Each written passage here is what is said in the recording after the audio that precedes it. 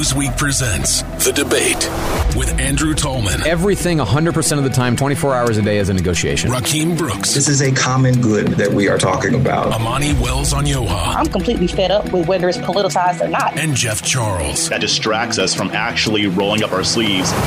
The Debate starts now.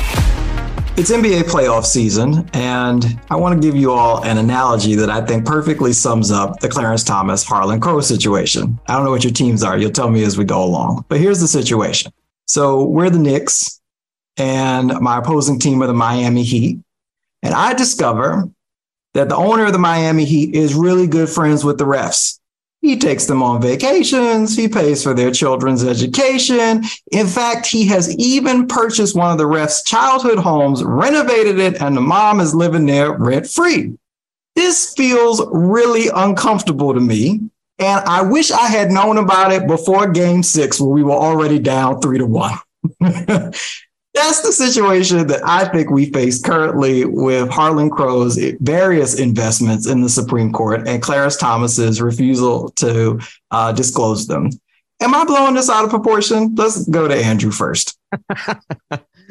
Well, I would say if you found out that the ref was so cozy with the owner and it was a previously undisclosed relationship, I think that you might at least wonder, right? You would wonder.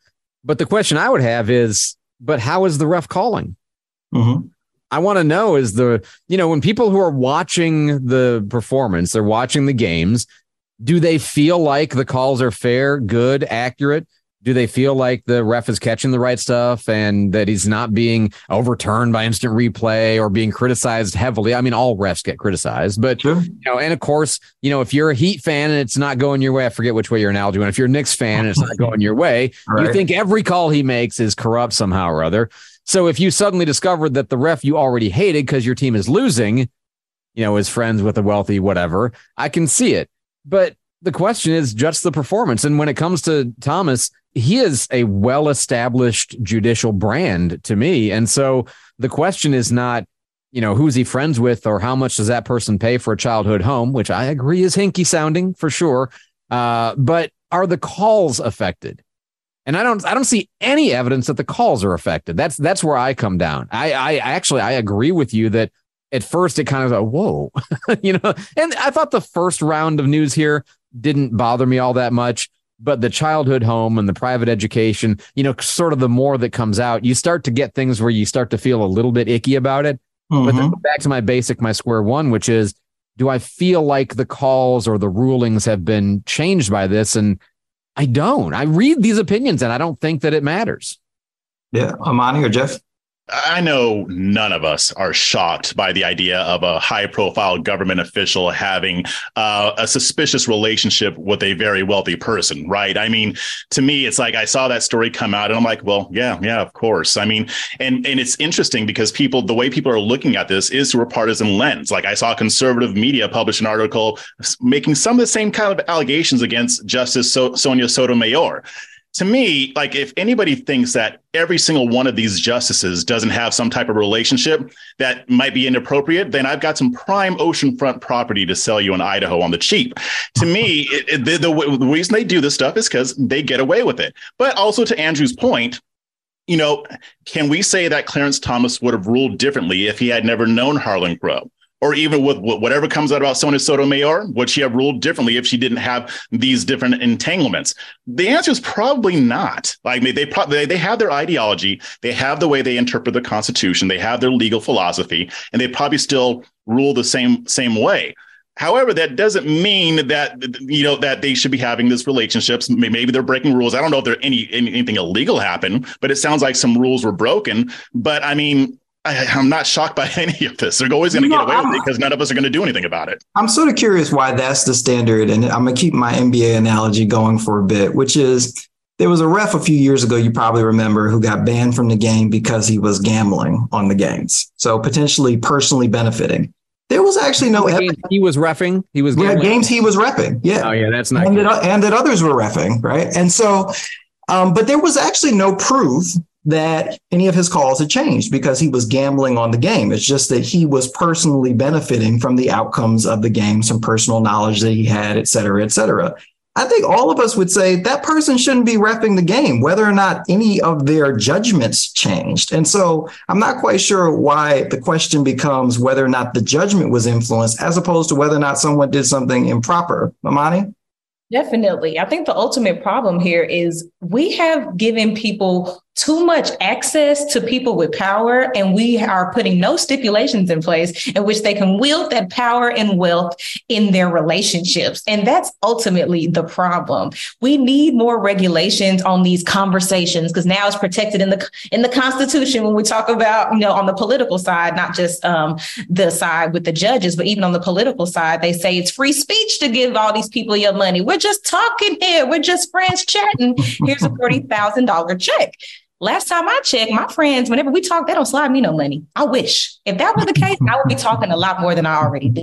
You should become a Supreme Court justice. At this point, I'm saying, what I'm saying? So I think ultimately that's really the big problem here, is because, yes, like you're saying, Rakeem, why even risk it? I don't want somebody that's making these crazy decisions that affect people's lives. First of all, it's already too few of y'all. And second of all, y'all already here for the rest of your life. So if those two things are already working against me, now I got to worry about your rich friend paying for your son's school and buying your house.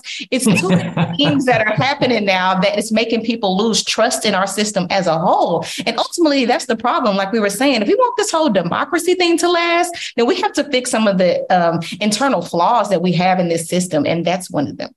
Yeah. I'm wondering, though, is this okay? Maybe, I'm in the advocacy space. People should know that I work on this issue. But so maybe I'm just my head's up in the clouds a little bit. But this has struck me as distinctively bad. I'm going to take Jeff's example of Justice Sotomayor and all the justices that write books. They all disclosed that information. This is undisclosed conduct, and it makes it feel like there's a reason that it was undisclosed conduct. Now, to Andrew's point, it's not that we didn't know that Justice Thomas had a relationship with Harlan Crow in the past. We did have some instinct about that going back to 2004 or so. And at that point, that's when he stopped telling us about his relationship with Harlan Crow, which made me more suspicious. But it's just the same as everybody else. One thing about this that I think is interesting is there seem to be such tight rules in some spaces around the justices, and then almost no rules at all in the other spaces. Like, they're not allowed to take speaking fees, which, I think, as a former academic, that a speaking fee makes perfect sense for a Supreme Court justice. Maybe you'd have some kind of a standard speaking fee or something like that. But, why they're allowed to take, they're allowed to take payment for certain kinds. Like if they teach a class, they're allowed to take payment for that.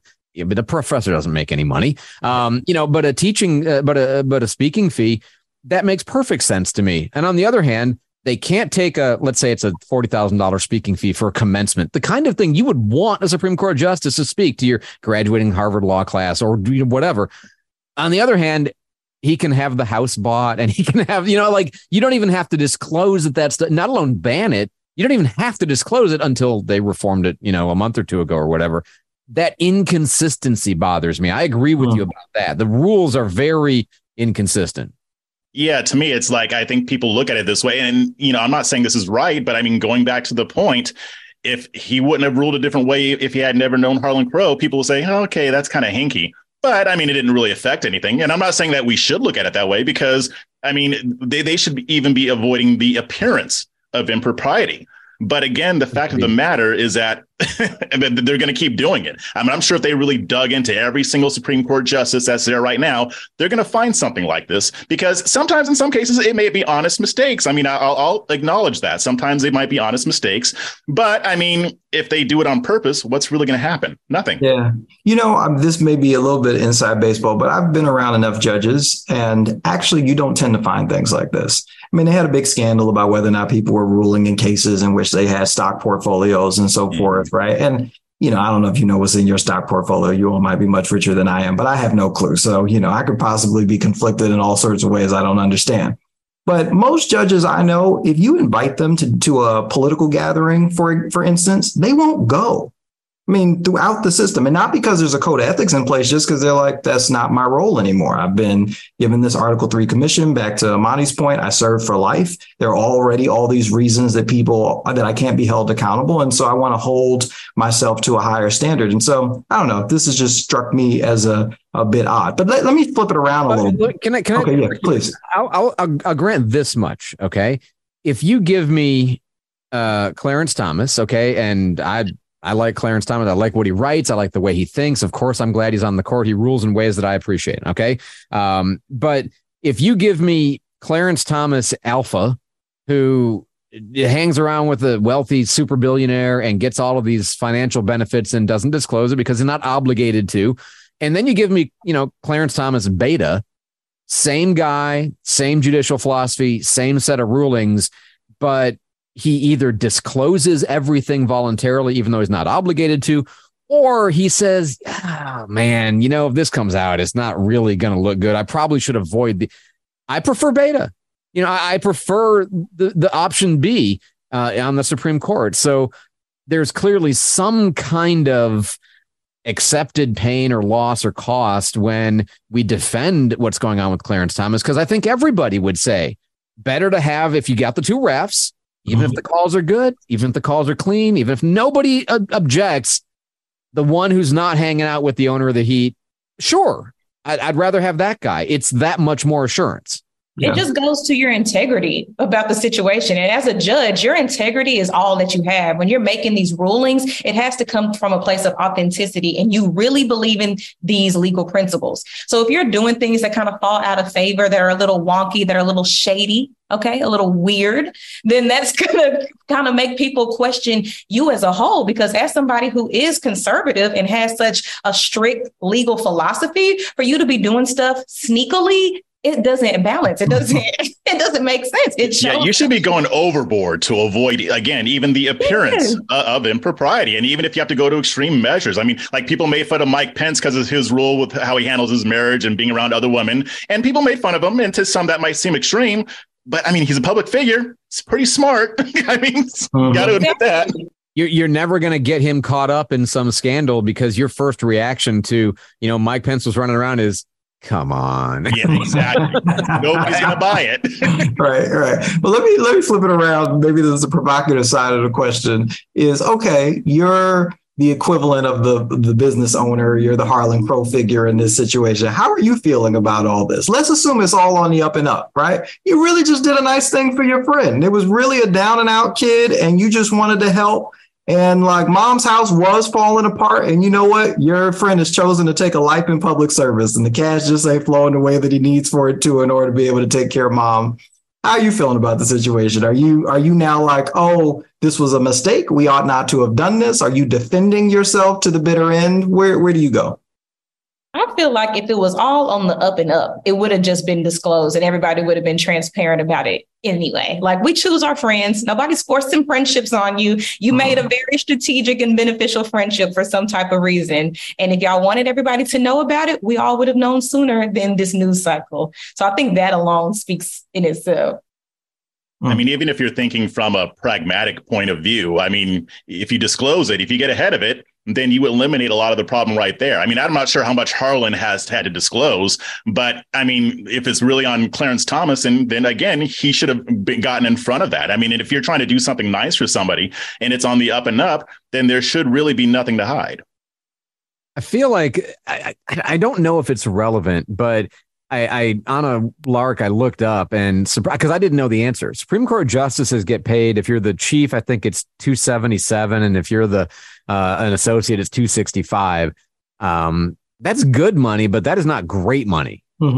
By sort of by U.S. leader power standards. His wife may make significantly more or whatever, but the president, makes what, 400, and you're living in D.C. It's not cheap. So I wonder how much of this is relevant to the issue of just how much money does he make? And Harlan's like, this is nothing to me here. I got gold nuggets falling out of my ears every day. You just take them, fine, whatever, buy the house. I don't care. That didn't even cover my interest from the last hour, So what does it matter to him if he can help a friend? Well, this is something that people have been debating a little bit. Many judges believe their salary should be increased because of what they could command on the private market. I think in other countries, a friend was telling me in Nigeria, they try to pay their public officials far more than would sort of try to render them unbribable. It has not proven to workable at even when point. they need to get out of the country and need our help in investing in this country. Right. Sure. Well, I raised the question in this way because you may know Senator Wyden has attempted to subpoena Harlan Crow, or at least requested information from Harlan Crow concerning the nature of these various gifts. And Harlan Crow has had a very reputable firm, Gibson Dunn, respond and say, we're not required to comply with this request. And it sort of gets back to the question of like, well, how would you deal with it? You could imagine just basically that the news media was stirring, but now you've got congressional authorities and other investigative units. Like, what's the right way for Justice Thomas and Harlan Crow to proceed here? At this point, you're definitely hiding something. Like, they're not helping us. You know, the phrase, help me, help you. If it's really easy peasy, it was all just a token of love and affection and friendship, then just lay it all out on the table. But if you're going to try to weasel your way through the process, if you're going to say, well, technically, I don't have to tell you, that would be weird. That's like if you were like, Amani, what color shirt do you have on? And I was like, you don't need to know. Girl, it's brown. but how long is this list, right? I mean, if he really were to come out and be like, okay, in the last 10 years, here's everything I did for the justice, maybe it's so jaw-droppingly long that he's done so much. Right. If the think of your friendships, your normal everyday friendships, how much are you really doing for your friends on a day-to-day? You're there for your friends in their time of need. But if you were to be told how much money you had to give your very best friend in the past year, unless they were going through some crazy turmoil, it's not a long list. Oh, I bought the Chipotle the other day. Like, it's nothing crazy. So if he has this giant Rolodex of all of these huge and expensive tasks that he's done under the guise of friendship, that's a little off. I have some very close best friends, and they did buy me some queso when we went to the and that's all I can say. It's nothing. How much was that queso? Exactly. $5. I love that argument. How many bags of chips did you have with it? Yeah, I think the good debate point, though, is it's not about what our friends would buy one another. It's about what Oprah would buy Gail. You know what I mean? Like, right. You got to like up it a little bit and say it's not queso quite right. Like, I'm sure Gail got a house or two from Oprah. I don't know it, but I bet so. The people who are at the charity auction throwing $100,000, $150,000, $200,000 on a trinket that they don't really want just for fun's sake, right? That's, this is the whale at the casino. That's who we're talking about. I think he views money in a completely different way. My guess is that Harlan views money in a completely different way than we do. So it may just literally mean nothing to him. But Rakeem, it's a pressing analogy. I like the analogy. It makes me think. And always the question, well, would I have the same attitude if it were Sonia Sotomayor or if it were Ketanji Brown Jackson? I'd like to say the answer is yes. We'd have to find out if that really is. Yes, for me.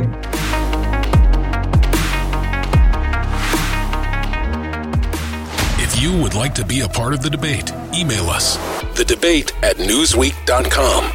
After being a staple in American media for over 90 years, Newsweek now brings you an exceptional lineup of podcasts. The Debate. They'll recognize how these policies aren't working. They'll feel the pain and they'll change their behavior. The Josh Hammer Show. Restore the principles and the political paradigms of the American founding. The Crystal Knight Show. Just because officers are black doesn't mean that the policing system still isn't inherently racist. Fast Women. Chevy's actually doing really well, and Honda's really not.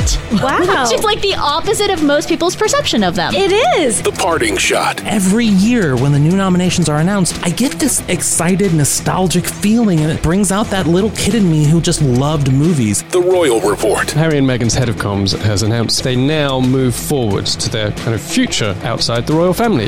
Newsweek podcasts. New episodes drop weekly. Download or listen now at newsweek.com or wherever you get your podcasts. Why? Why? If you have T-Mobile 5G home internet, you might be hearing this a lot. Why? Every time your internet slows down during the busiest hours. Why? Because your network gives priority to cell phone users. Why? Good question. Why not switch to Cox Internet with 2 times faster download speeds than T-Mobile 5G home internet during peak hours? Okay. Stop the whys and visit cox.com/5G home for details. T-Mobile prioritizes certain T-Mobile phone users over home internet users during times of congestion.